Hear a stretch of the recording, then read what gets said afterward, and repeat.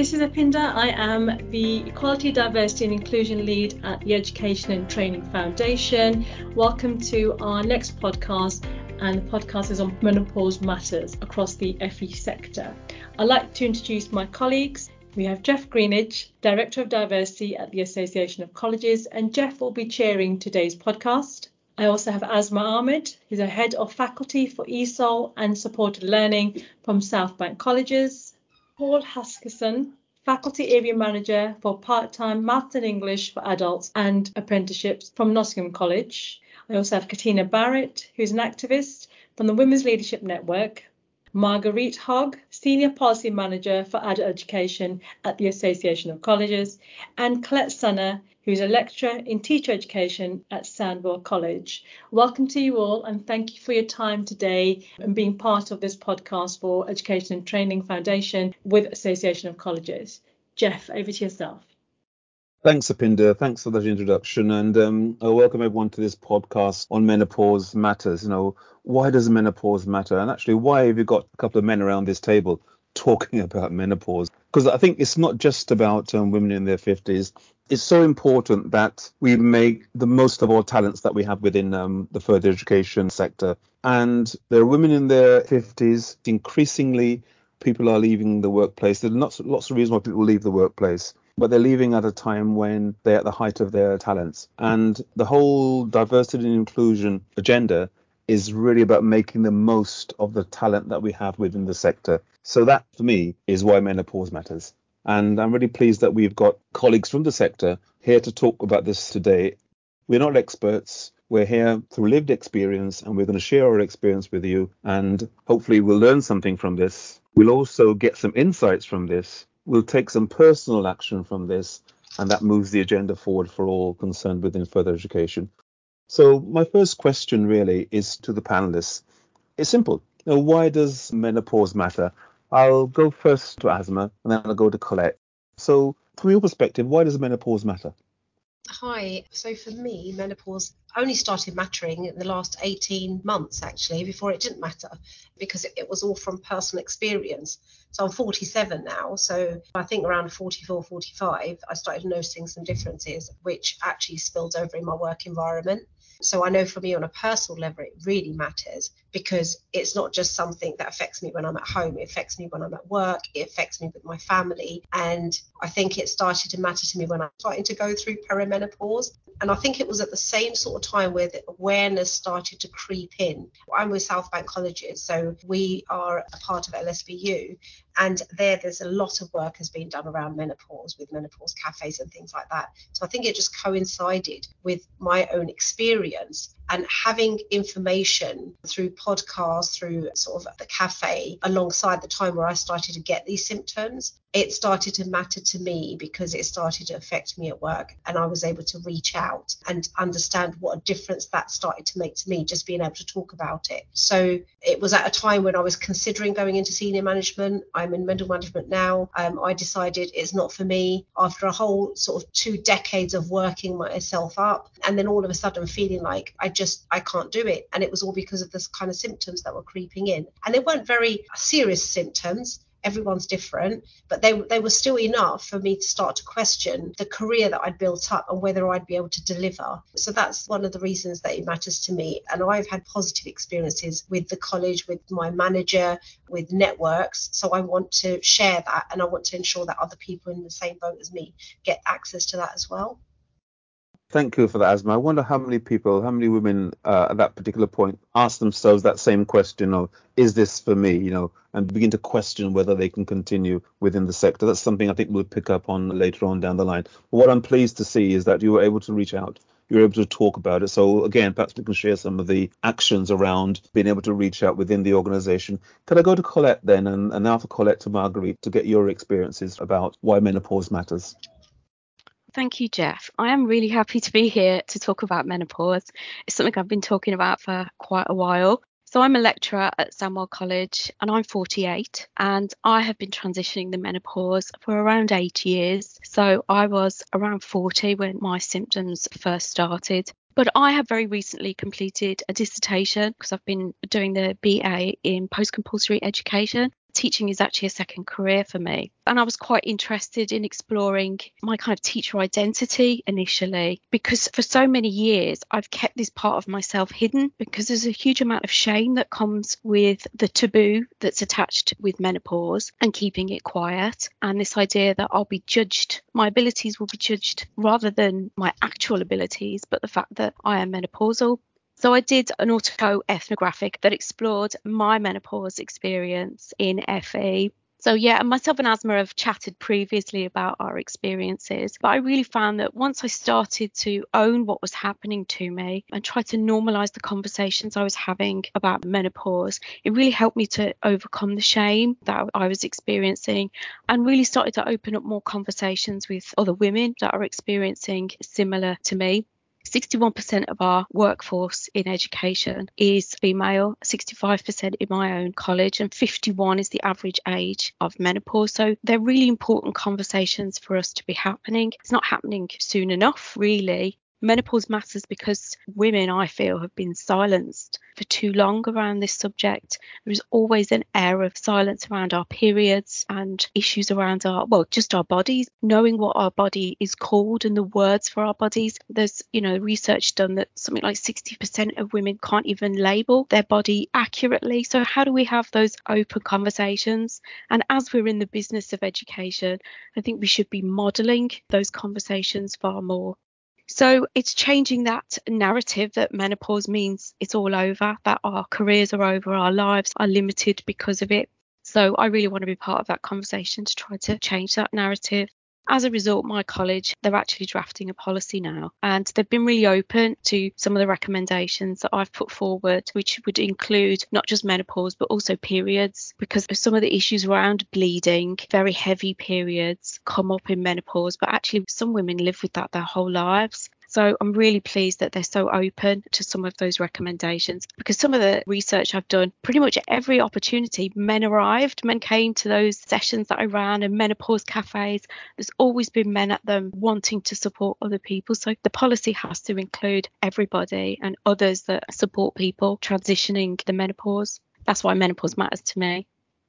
Thanks, Colette. And there's some really powerful messages in there. It's tough to encapsulate those, but what I really love to hear is that it's about having the conversation, and in that conversation, changing the narrative around the body. Why can't we talk about the body? Why do we find it so difficult? How many of our colleagues in colleges find it difficult to talk about this taboo subject, as you called it? And interestingly, we judge ourselves through things that disable us. Why would we want to judge ourselves through the menopause, or feel as though we're being judged by it? The silence makes it more disabling. Exactly. So why don't we talk about these things? Why don't we talk about it? It came out recently that medics have an accurate anatomical model of the woman's body. Up until this point, they've been using the male anatomical model to learn about women's bodies and just showing it to be smaller. And then you think, well, it's no wonder we're not talking about it. And that, when I went to my GP didn't know what was happening to me and wasn't able to talk about it either. So it's no wonder, is it? Exactly. That's brilliant, Colette. You've set us on the road here now. Can I go to Marguerite and then go to Katina to get your perspective on why does it matter?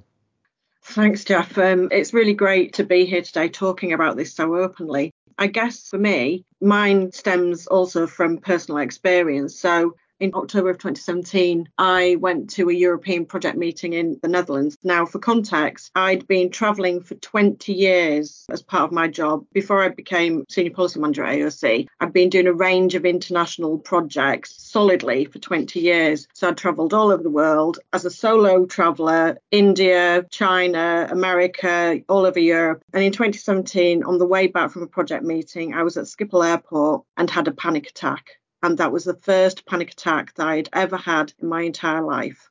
I just couldn't deal with being in the airport at that time and what I had to do to get on my flight to get home. I rang my husband. He didn't know what to tell me to do. And somehow I managed to get back. There'd been a build up to this. So I'd been increasingly getting anxious about lots of things, and it was impacting work. So I was starting to doubt my own abilities and my own experience, which is absolutely bonkers because I know that I've got decades of experience in the FE sector. I'm a really capable person, but I started to doubt myself. And I'd been several times to see different GPs, and every one of them, because at the time I was sort of in my mid-40s, said, I don't think it's menopause, I don't think it's menopause. And I was saying, well, could it be menopause? No, I don't think it is. And quite often, they were trying to prescribe antidepressants to me. And I knew I wasn't depressed. I was feeling anxious, but there was no reason for me to feel anxious because I knew that I was an experienced professional. And I mean, finally, at some point, I did end up getting HRT, and that's been an absolute game changer. And I know it's not for everybody, but for me, it has,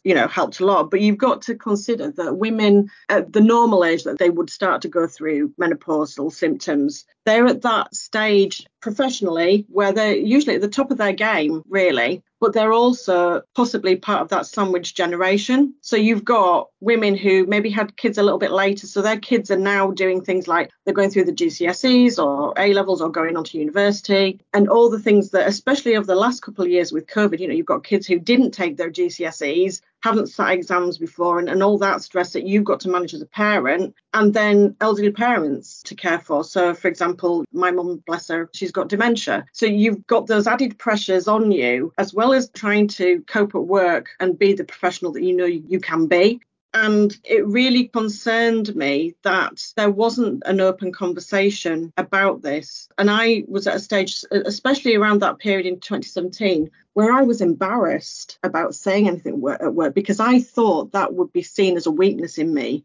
Oh, she's not up to the job, And that might have been part of my own anxiety at that time that was feeding that. But I really did not want to have that conversation at work because I thought that would impact on, my role and how I was viewed by colleagues and senior management and leadership. And I'm sure that senior management and leadership would have been absolutely supportive. And in fact, at AOC, I'm really pleased to say that we too, like Colette's college, are now developing a menopause and periods policy. And we also felt that it was important to include periods within that as well, because as Colette mentioned, some women do suffer quite significantly with periods. And maybe later on we can talk about that as well, because periods can change quite significantly when you're going through perimenopause and bring a whole host of issues, especially, I don't teach, but I can imagine for someone who stood in front of a class, and I've got examples of where that can be a real challenge. So I certainly think that, certainly at AOC, the fact that we're now having a much more open discussion about it, and that we're formulating a policy that will support some of my colleagues as they start to go through this transition, is going to be hugely helpful. I just think that, I'm quite lucky that my manager, he's been massively supportive with anybody in the team, whatever issue they've got. So I count myself very lucky, but I know that not everybody has that support.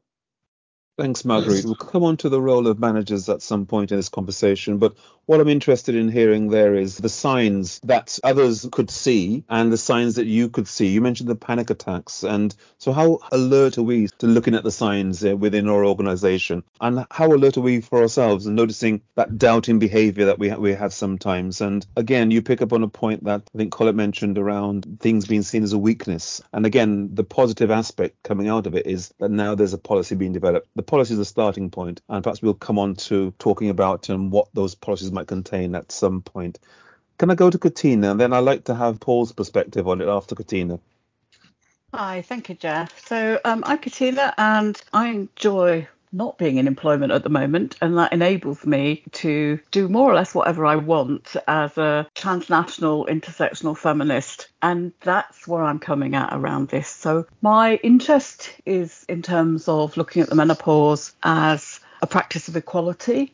I pray that none of the policies you're all describing are the ones I want to put on a bonfire, because I do want to put most of them on a bonfire. I don't want this to be one of those things where we have objectives and aims at some far off place in the distant future when we will handle the menopause well for people, because we won't get there. We haven't got there with any of the other issues, and we're not going to get there now. I pray I stop reading research reports that really just presume that the menopause started not with the ancient Egyptians conception stereotypes, or even with Gardan naming it in 1821. But instead, I start with the cisgender middle-class white woman who is currently campaigning about it, because I read research about disabled women, about black women, about transsexual women, and what I hear is everything is compared to the white woman. So, Asian women might start their menopause earlier. Earlier than what? Finish the sentence. You mean white women. Black women might start it a bit later or go on a bit longer than white women. So I kind of want to see an end to that. And I definitely don't want to see any of that in our policies in this sector, because it won't work. What will work is compassion. What will work is women defining this, not men. Sorry about this. You have to get out the game for this one.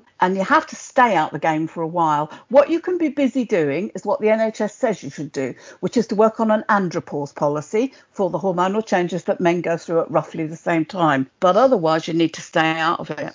But I've said women, and of course, that's another one of the inequalities, isn't it? What about the women who don't have periods? What about the people who don't identify as women and yet have periods and go through a menopause? And clearly, it's all of that that would make it a practice of equality for me. It's also about recognising what the hell must it be like in Ukraine at the moment and going through the menopause, or even just trying to manage your periods. And we have people here, don't we, in detention centres, asylum seekers. Somebody tell me how they're managing on the allowances and things like that. So those are the kinds of things I want us to think about.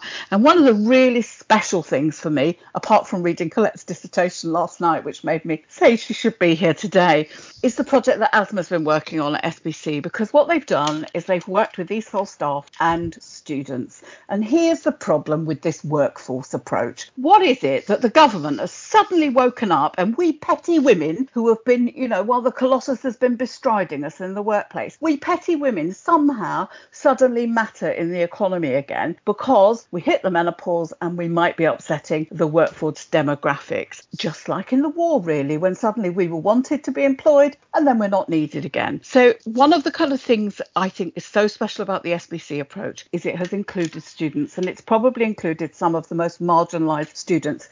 That only works if SBC sees that through and recognises that if you address the menopause for staff and you don't address it for students, then you have failed. And I am definitely burning your policy. And you failed because partly the nature of what we do, as Colette says, in terms of education, partly because we're sending people out to all kinds of sectors from here. So we desperately need for gender equality for them to see it in action, so that when they're managers and trade union reps and chief executives, then they know how to do it well. And that's what's really, really important, is this, whatever you do, which has got to be about more than fans on desks and windows that open again and being able to go to a sanitary machine or whatever, absolutely have to make this possible for students going through the menopause. Because if we don't, then actually we failed. But on the other hand, if we do what we classically do in FE, which is we sort it out for students, we make it all about students and we forget about staff, we'll have failed staff too. So this really is a gender equality issue,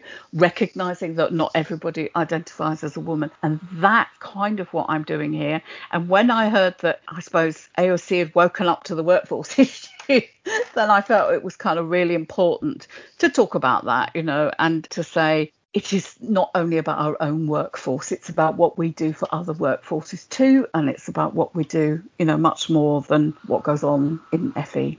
That's me, shut up now. Thank you, Katrina. Hopefully you won't shut up, because, you make some really important points there around, I get the sense it's about inclusion, isn't it? It's about inclusion right across the board. It's about being purposeful in what we do and being very intentional in what we do. So those are, just trying to summarize what you say, is difficult, but those are the three key thrusts that I think came through from that conversation.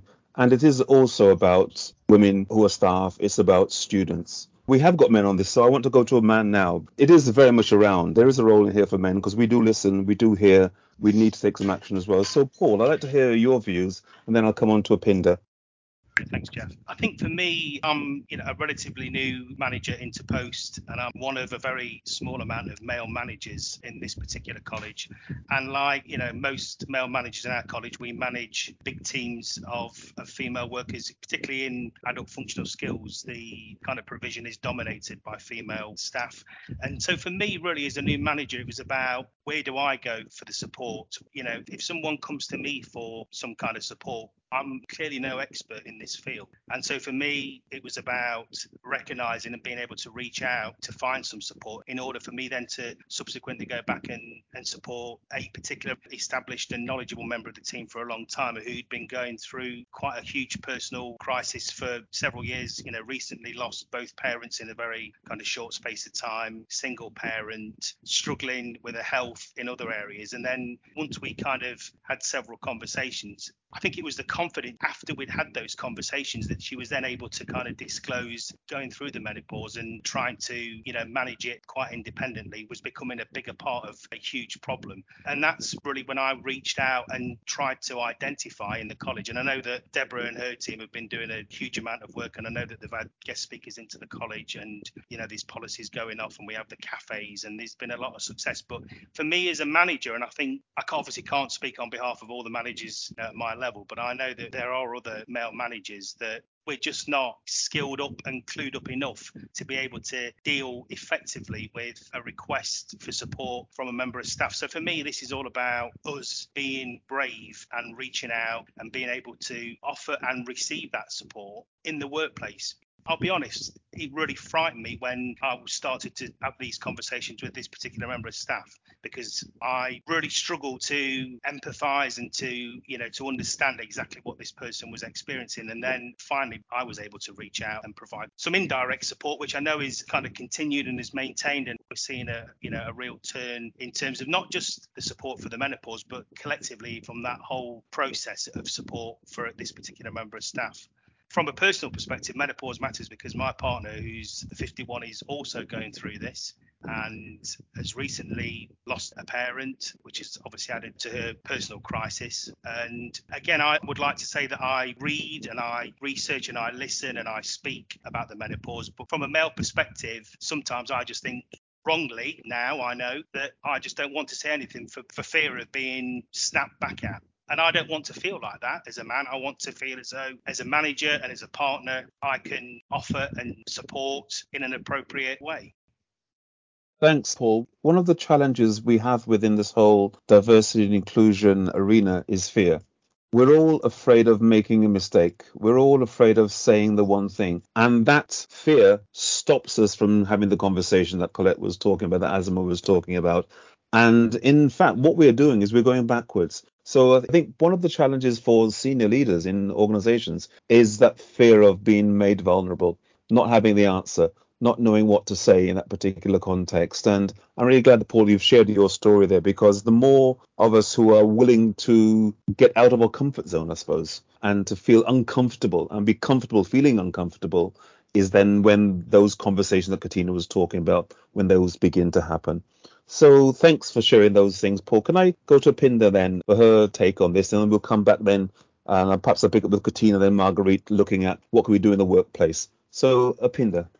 Yep, thank you, Jeff. So I am 48, going very soon to be 49, and about 3-4 years ago, you notice changes in your body, as we were all talking about. There's hormonal changes in your personality a little bit as well. I'm so good. In fact, I never used to do, I do to-do lists. I never look at my to-do list because I just remember things and I know what I need to do the next day, etc. And I have to tell that I was forgetting things, or things were slipping. And my memory of things of my life and people around me and instances and names and dates was phenomenal. And suddenly I could not remember. I remember sitting there talking about something, Strictly Come Dancing, could not remember my favourite dancer's name. And this is like a year and a half ago. And I was going, the one I like. And it just suddenly hit me that I am forgetting the smallest details. And that brain fog kind of made me think, there's something wrong with me. So that was one thing going on. I started losing my hair a little bit. I've got a lot of hair, but I noticed a difference. And then COVID came. And I thought, I've got a long COVID and it must be that. And it wasn't, partly maybe. And then, it's really interesting we're talking about periods as well, because we don't always align the two together. I've struggled with a menstrual cycles for at least 12, 13 years. I struggled when I was very young. I started puberty at a very young age, at 9.5, when I thought I was dying, didn't even know this stuff existed. And then going through years of being fine, and then suddenly in the last 12 years, really bad menstrual cycles, heavy, very, very painful. It's gotten worse. And now, every time I have a menstrual cycle period now, because they're not as regular, which is great when they don't come now, and I'm like, yay, I haven't got one. Whereas before, it's like, well, I hope it comes on time and all that kind of stuff. But it just debilitates me. And I've taken so many painkillers that I have brain fog and wooziness from the painkillers because I can't actually function. The last 18 months, I cannot function when I'm first 2 to 3 days. So I'm either at home, hot water bottle in meetings, and Katina knows that because we've had a WLN meeting when I've had a hot water bottle. And I'm very open about saying I'm struggling now. Whereas before, you keep a brave face. So menopause matters because one, I'm going through perimenopause or stroke, going through menopause. 2, I had a meeting with a consultant at a hospital in northwest London, and a couple of things he said to me is, well, why haven't you had children yet? So what's the matter with you? And secondly, I wasn't allowed to take anyone with me to the appointment, even though I was really, really, really anxious because I'm single. You can only bring a partner. So if you're single, you have to go through the whole thing on your own. Sitting there with him, I had my dates with me, patterns of menstrual cycle and hormonal imbalances, not interested, didn't care. It was all about getting in there, we're just going to clean you up. And there was that medical procedure. I hadn't even thought about things like that. And I said, well, am I perimenopausal? What's going on here? And previous to that, I had an appointment with my GP where it wasn't, she was a locum. And when I went to see this woman, see him face to face, just literally before the COVID came. And I said, when I was doing some research, and she said, well, research where? And I said, on the internet. Well, you look intelligent. Why are you doing research on the internet? You should be coming to us. I said, because it's taken me 6 weeks to get this appointment. I was desperate. I don't know what's going on with me and my body. So you're not allowed to do your own research. You have to rely on GPs who they themselves admit that they don't know a lot about the menopause. And I was reading a list again online about 50 different types of symptoms. Some of them I didn't even know you were associated with menopause. So what's important to me about doing all of this is that there's a conversation, that people get rid of the shame. I have had shame around my menstrual cycle, especially the last 12, 13 years. You're worried when you come into work, you can't wear white. You're worried about when you stand up what it's going to look like. You're worried when you sit down what it's going to look like. Am I going to leak? Am I going to bleed? You have to have access to a toilet because you sometimes need to go 15 times in a day. And I'm not exaggerating. And people look at you going, why is she always in the toilet? Something going on. And I should be able to say, yes, I am struggling today.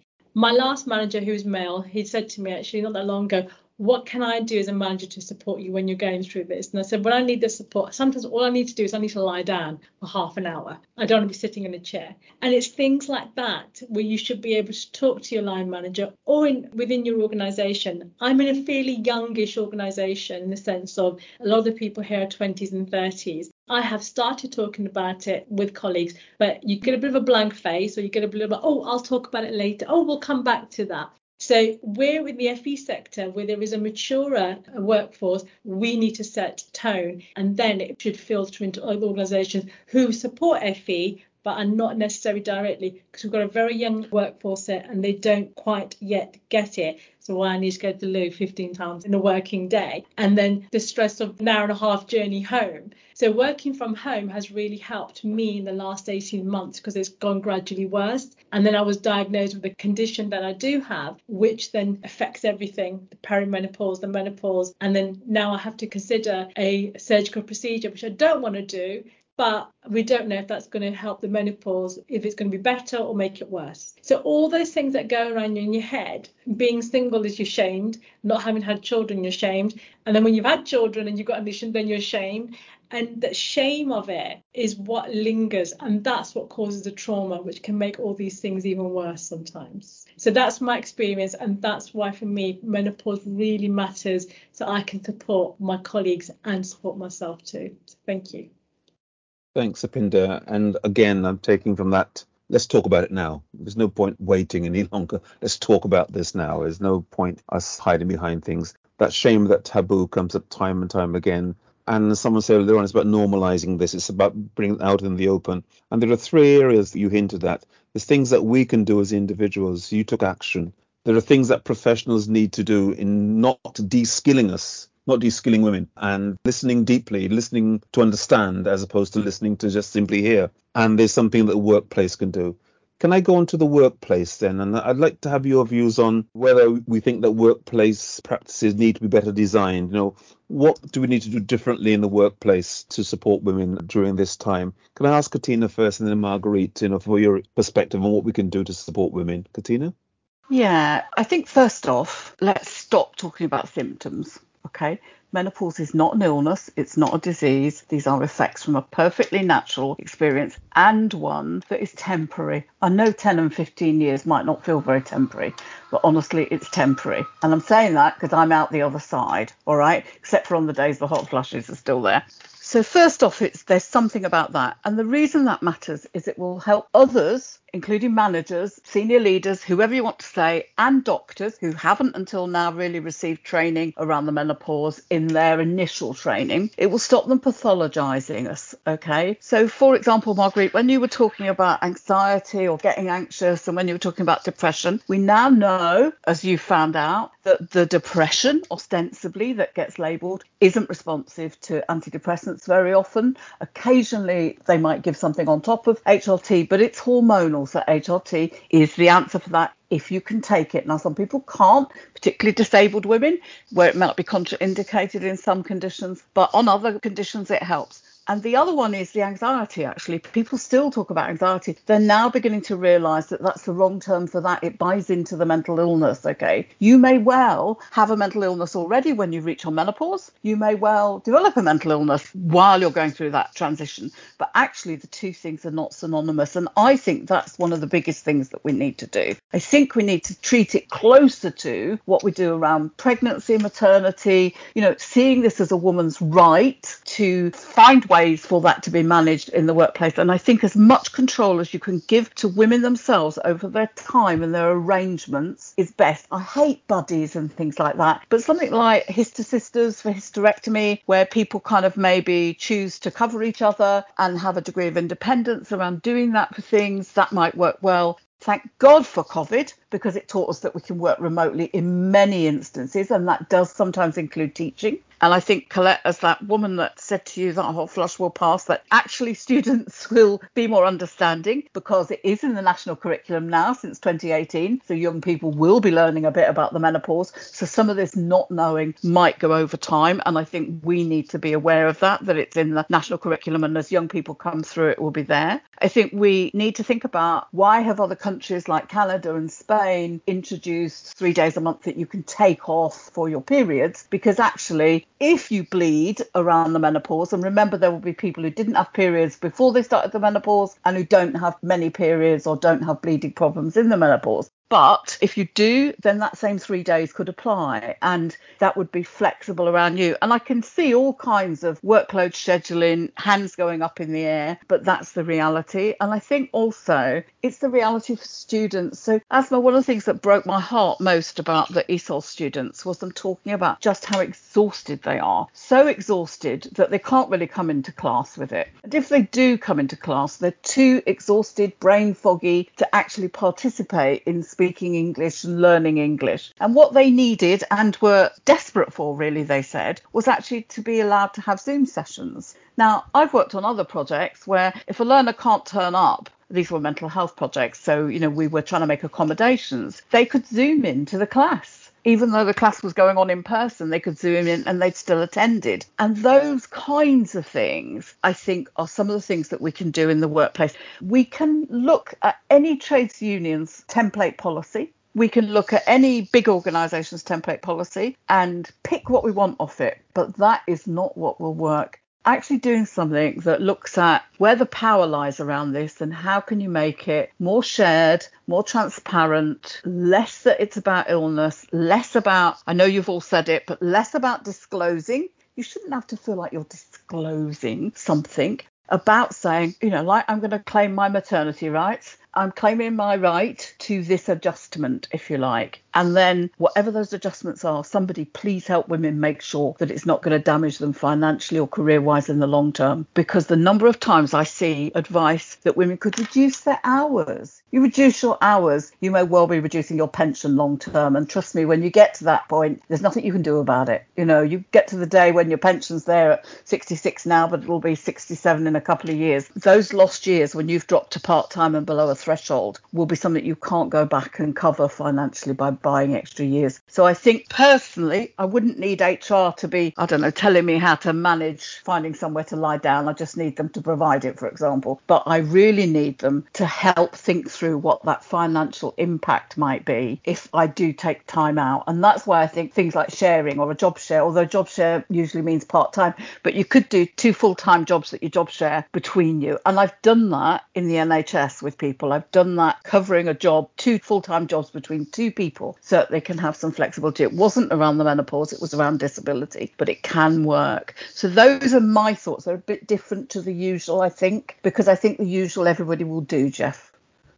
Thanks, Katina. And, we're here about sharing things, so it helps the rest of our colleagues. Can I go to Marguerite? I saw Paul's hand come up there. So Marguerite first, then Paul afterwards. Marguerite? Yeah, I guess AOC is a little bit like ETF, Apinda, in terms of sort of the workforce. So we've got quite a young workforce as well. And the team that I'm in is probably one of the oldest teams in the organisation. So in a way, I'm quite lucky in that the majority of our team, we do have some men in the team, but the majority of the team are women. And they are either all going through it, coming up to that point that they're going through it, or have been through it. But as I mentioned before, my line manager is a man, and he actually has been fantastically supportive, and he is of all the team. And I think sometimes it's not even just about understanding the menopause. It's about just having the right attitude and the right levels of empathy as a manager, but also as colleagues. So I know that our team is really, really tight, and we have supported each other through various challenges in sort of personal lives, with illness, with kids, with all sorts of life changes. And I think that really helps. So our manager is absolutely brilliant at saying, it's fine, we can cover things as a team.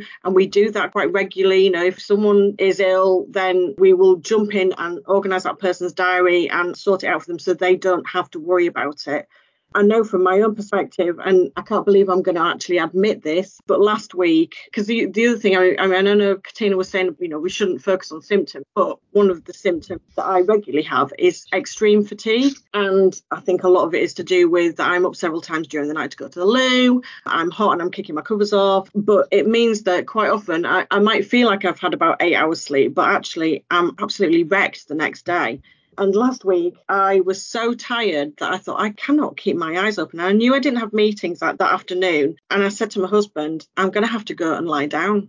And yes, I work from home at the minute, so I'm quite lucky that I'm able to do that. And I literally went and I put an hour on my clock beside the bed, and I slept and then woke up and then went back to work again. And we're quite lucky and I think this has been the COVID shift as well, and the way that we're all kind of working a bit differently. And there has been that shift, hasn't there, over the last couple of years. David Hughes, our chief executive, has always said to us during COVID, it's not about presenteeism. It's not about 9 to 5. As long as we get the outputs, it doesn't matter when you work during that day, because there's a recognition that everybody's situation is different. So not only for me having all these menopausal issues, but for others who've got caring responsibilities, or, we've got single parents who work at AOC. So I think it's about a culture of understanding that everybody's different, not just those that are going through menopause, but everybody is different and has their challenges. And it's our responsibility as colleagues to look out for each other and to look for where there are signs that somebody might be struggling, might just need somebody to reach out to them and help them.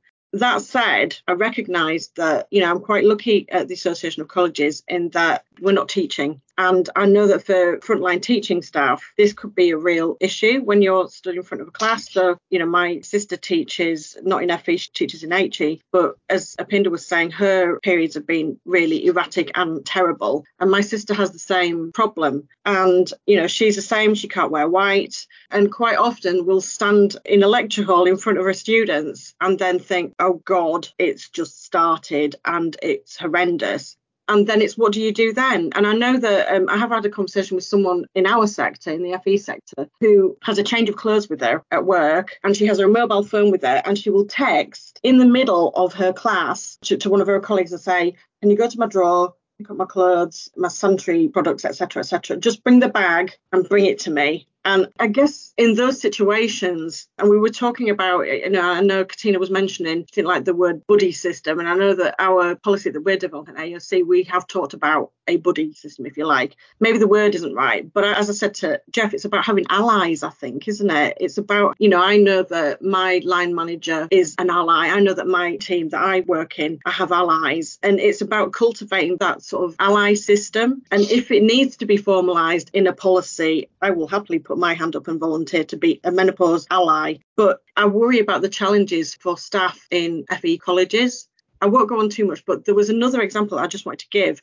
We talk about men staying out of it. I actually think men are really important to this, because I've seen situations where a female manager is actually worse than a male manager, because what you have is women who've been through the menopause and will say, well, I didn't have any problems with it, so, get on with it. Whereas I think for men, because they haven't and they will never go through that experience, they're more likely to be empathetic because they don't understand it. So they want to try and help and understand.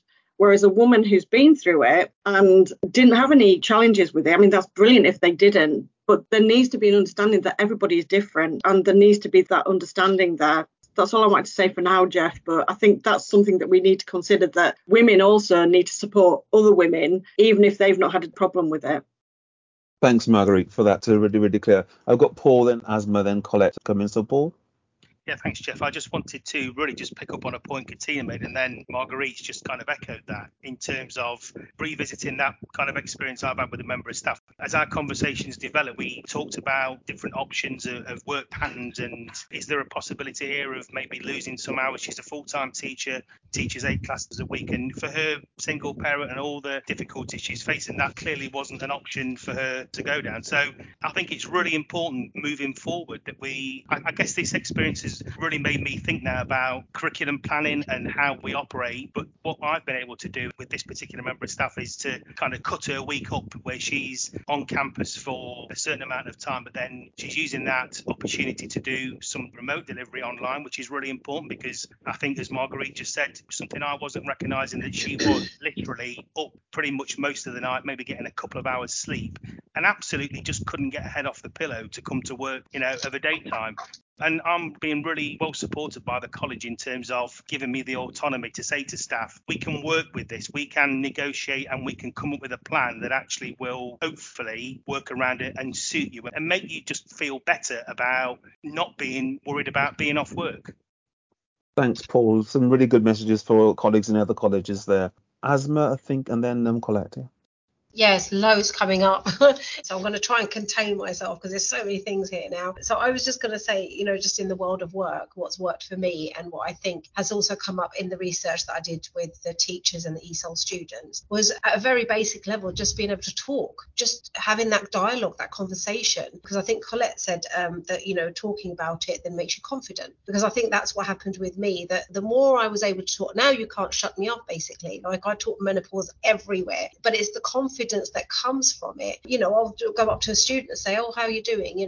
And we will start talking about the menopause, But what I found with that was that a lot of the dialogue, that when you get the confidence, then I was able to just talk to my manager and just say that, look, I am having X, Y, and Z symptoms, and this is how I'm feeling. And what I've got to pick up on the brain fog is that I think until you experience it, you cannot imagine what that does to you, right? And what it reduces you to. It's not just as simple as, we laugh about it sometimes, that it's a bit like forgetting something, and then you've got to sit there for 2 minutes trying to retrace your steps. But actually, when you're actually in a meeting with sort of senior managers and staff, and you're going through some really important things, and then you get to that moment you're about to pitch, and then you forget your train of thought to a point where you actually are reduced to tears because you feel like you're incompetent, you've lost the confidence, and then it's almost like you become somebody else for a few minutes because you just literally cannot remember for the life of you what it was that you were trying to say. I've been at home where, I'm rushing around and I've only got a very short window to catch my train,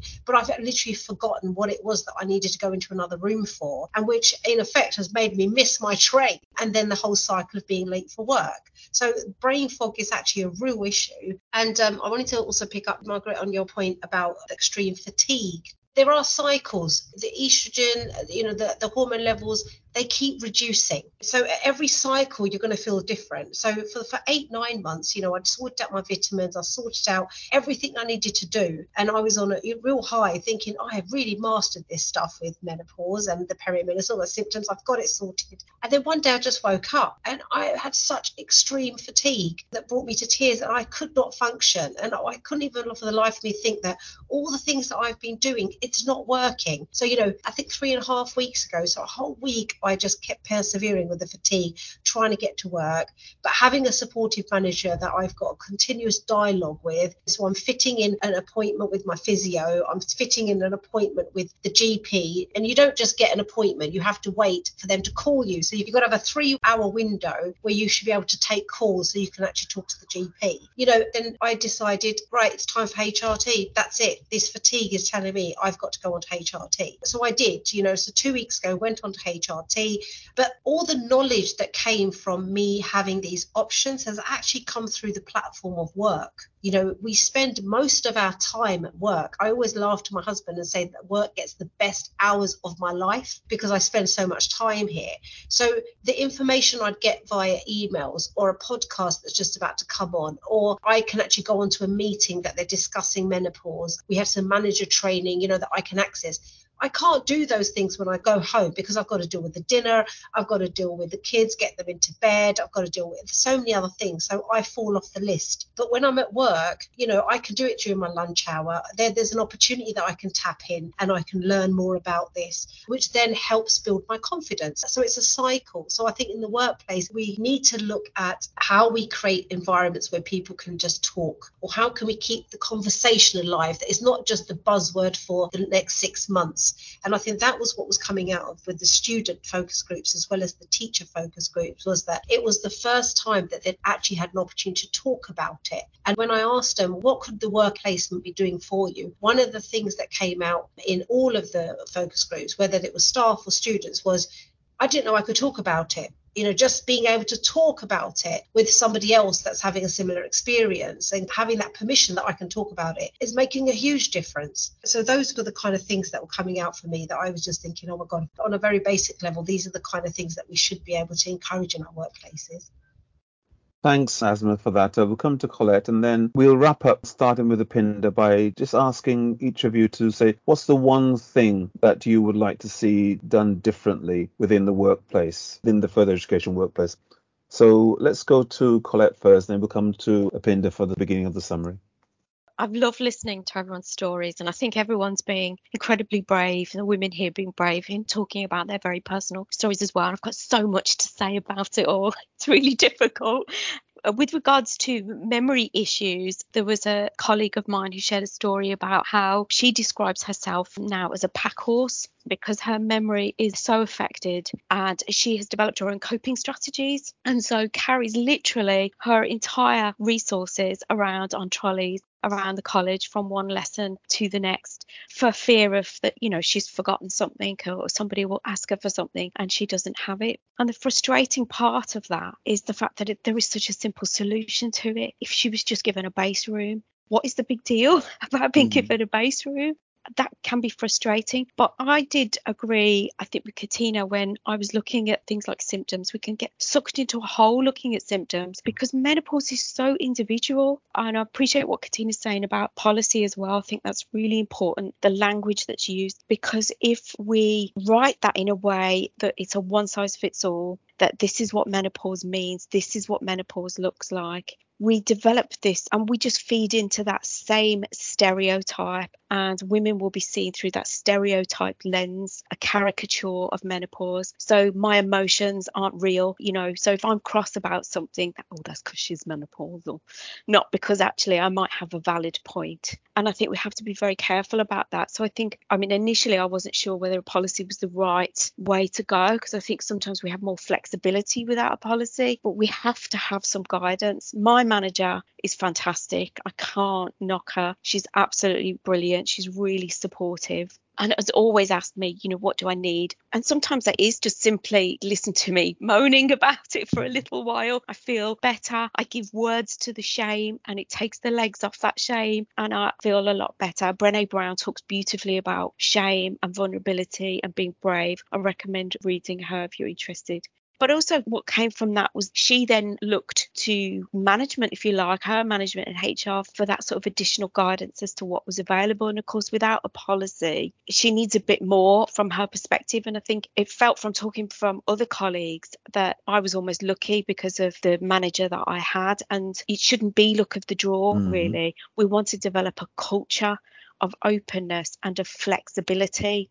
So my menopause is my menopause. I want to have a conversation about how my menopause affects me, or my periods affect me, or what it is about being a woman affects me. How can I do my job and do it well and just have some flexibility to be able to do that? And so that's why a policy has to be written with thinking about an individualized plan. If we talk about menopause and talk about health and safety and risk assessing women, I think that's all the wrong kind of language. I do not want to be risk assessed. I don't want to be seen as a hazard in my workplace. I want to be involved in what I need. So I've been advocating wellness action plans, which are often used in workplaces to support people around mental health. But I think we can adapt that it can be adapted for anything, really. And I think that's the beauty of it, because once I started researching menopause, it's actually far bigger than menopause. It's about us being individuals and seen as the individuals that we are and bringing our uniqueness to the workplace. And rather than feeling that I'm being accommodated, that I'm being seen. We talk about bathrooms, for example. Women frequently, and often we don't even realise it because we're doing it and we're so used to doing it. We queue for bathrooms all the time. And so sometimes in queuing for a bathroom, it limits the choices that we have.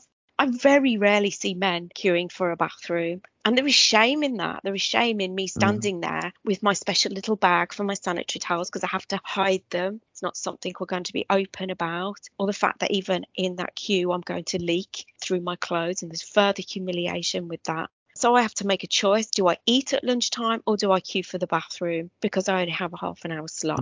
If I go to the theatre, I have to make a choice. Do I go to the bathroom at the interval or do I get a drink? Because you can't do both. You cannot do both if you need the bathroom because of the queue.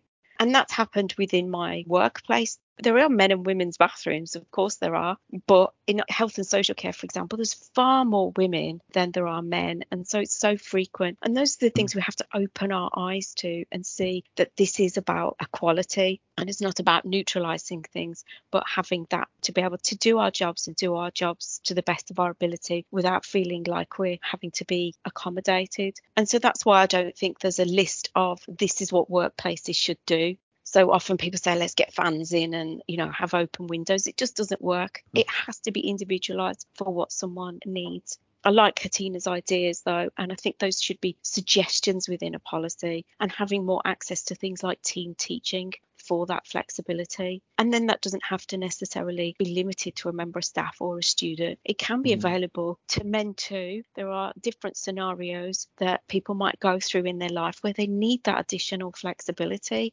I recently listened to a podcast around having sanitary bins in men's toilets because of the taboo around incontinence with men. And those are the kind of things that we can think about from an individual perspective in our workplaces. Thanks, Colette. It is an individual thing, and I like what you say about my menopause is my menopause, and it's very personal to each person. So can I just have one thing from each person before we wrap up? Let's go to Upinder, then Asma, then Marguerite. Upinder, what's your message for colleagues listening today?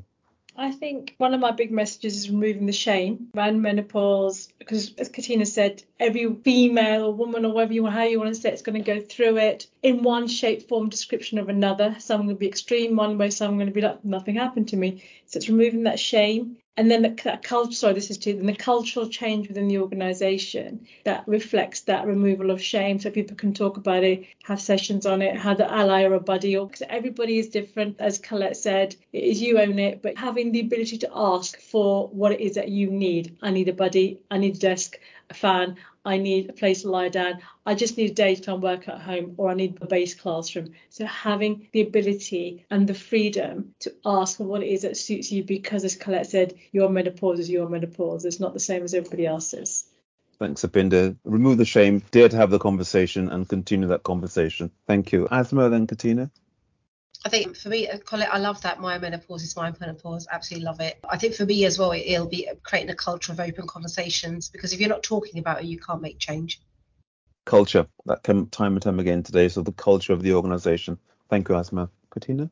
To make Then this a Colette. practice of equality from day one that takes into account the inequalities. And I am not talking protected characteristics only here. So I do mean poverty, I do mean social class, and actually something nobody's mentioned in any of the FE stuff, I mean violence. So we know that women who've had violence as adverse child experiences have greater symptoms and often earlier menopauses. But we also know that there are women who are in their menopause who are experiencing domestic violence or intimate partner violence all the time, and it gets worse in the menopause, and it worsens the menopause. So I want to make sure we hear about those things. Now, WLN Asthma in particular is planning to do some bigger research along the lines of the Financial Services Authority research with the Fawcett Society, and we are looking for potential partners to do this. So I guess that might be my big ask, is if people are interested in being partners in that research, that they let WLN know that. Thank you, Katina. Can I go to Colette then, and then to Paul? Yes, I'm interested, Katina. I think for me, it's getting that sense of belonging through trying to overcome that sense of shame for women in our workplaces, and then being able to be more like our authentic selves and not feeling that we have to keep these big parts of ourselves, key parts of what make us women, keeping those hidden. We can be more of our authentic selves. And that has that direct impact on our students in that they get to see how you care for a woman in her workplace when she's transitioning the menopause. You know, it's modelling that, isn't it? I think it's a key part of their education in that too. Thank you. Some strong messages coming out. Paul, then Marguerite. Okay, yeah, for me, two things really, and several people have mentioned this afternoon, and it's about keeping this on the table. It's about keeping it out there, and it's not something that we're just going to put back in a cupboard after 2 or 3 months. So certainly, it's about making it known and sustainable and out there for everybody, just to make sure that it stays on everybody's radar. I know through my experience that I've talked about this afternoon, it's something that's sat on our college website and it kind of gets talked about, but it tends to be a bit hush hush. It clearly needs to be out there, and it needs to stay out there. And something that, again, I've mentioned, and it's something I've been part of this afternoon, and I'll take back and talk to colleagues at my level and then other teams. But that's about ensuring that we can work collectively. And I'm talking about us as a college, but I think across other colleges, it's about having this opportunity for being flexible and recognising when someone will clearly benefit from having a very flexible approach to their working pattern. Thank you, Paul. Marguerite. Yeah, it's been really, really interesting this afternoon. I've learnt a lot. I think my parting message would be, as others have said, it's that continuing open discussion, certainly the removal of shame, that, I shouldn't feel embarrassed about the fact that I had to go and have a lie down, as my mother 30 odd years ago used to be embarrassed about having to go and have a lie down. But more importantly, I think certainly in the workplace, and Jeff and I talked about this before, about this team culture. If we can get the culture of teams right, then we can support each other no matter what the issue is, whether it's menopause, whether it's caring responsibilities, whether it's sickness. We need to be, as colleagues and managers, looking out for each other and recognising when somebody looks like they might be struggling and might need some help. And, there's an opportunity there for us as humans to reach out to other humans and connect and make sure they feel properly supported.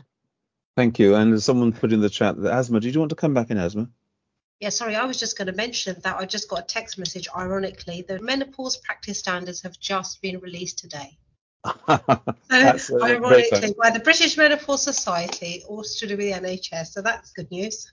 Very timely. Thanks, colleagues, for taking your time today. There are lots of messages out there. It's going to be a challenge to sort of cut this down and to compartmentalize it so that those messages come across to colleagues. The big thing for me is that we need to dare to have this conversation and to continue the conversation. And as someone's mentioned in the chat, it's not about doom and gloom. It's about being able to create a space to make the most of the talent that we have in our context within further education. And, my menopause is my menopause. It's about us all having the opportunity to learn and to be able to support each other. And the idea of policies, to me, policies have always been a strange thing. I look at a really good person and I base my policy on that person. So policies are personal things. So if you've got a good manager, that is the policy, and that's the one that we to follow, not something artificial created by someone in the darkened room. So thank you, colleagues, for a wonderful conversation. I've learned an awful lot, and I'm also heartened that there are some good things taking place in the further education sector, and we have to get these out much more widely across the board, and that's the role of Apinder in the ETF and of colleagues here in the AOC as well. So let's get that out and let's share these thoughts with others. Thank you. Enjoy the rest of your afternoon and look forward to talking to you again soon. Bye for now. Thank you to Jeff, to Asma, to Paul, to Katina, Marguerite and Colette for joining us today to discuss why menopause matters. This is Apinder, EDI lead at Education and Training Foundation. Thank you. To find out more about how the ETF supports and promotes equality, diversity and inclusion throughout the organisation and the wider sector, please visit our website et-foundation.co.uk. Thank you for listening.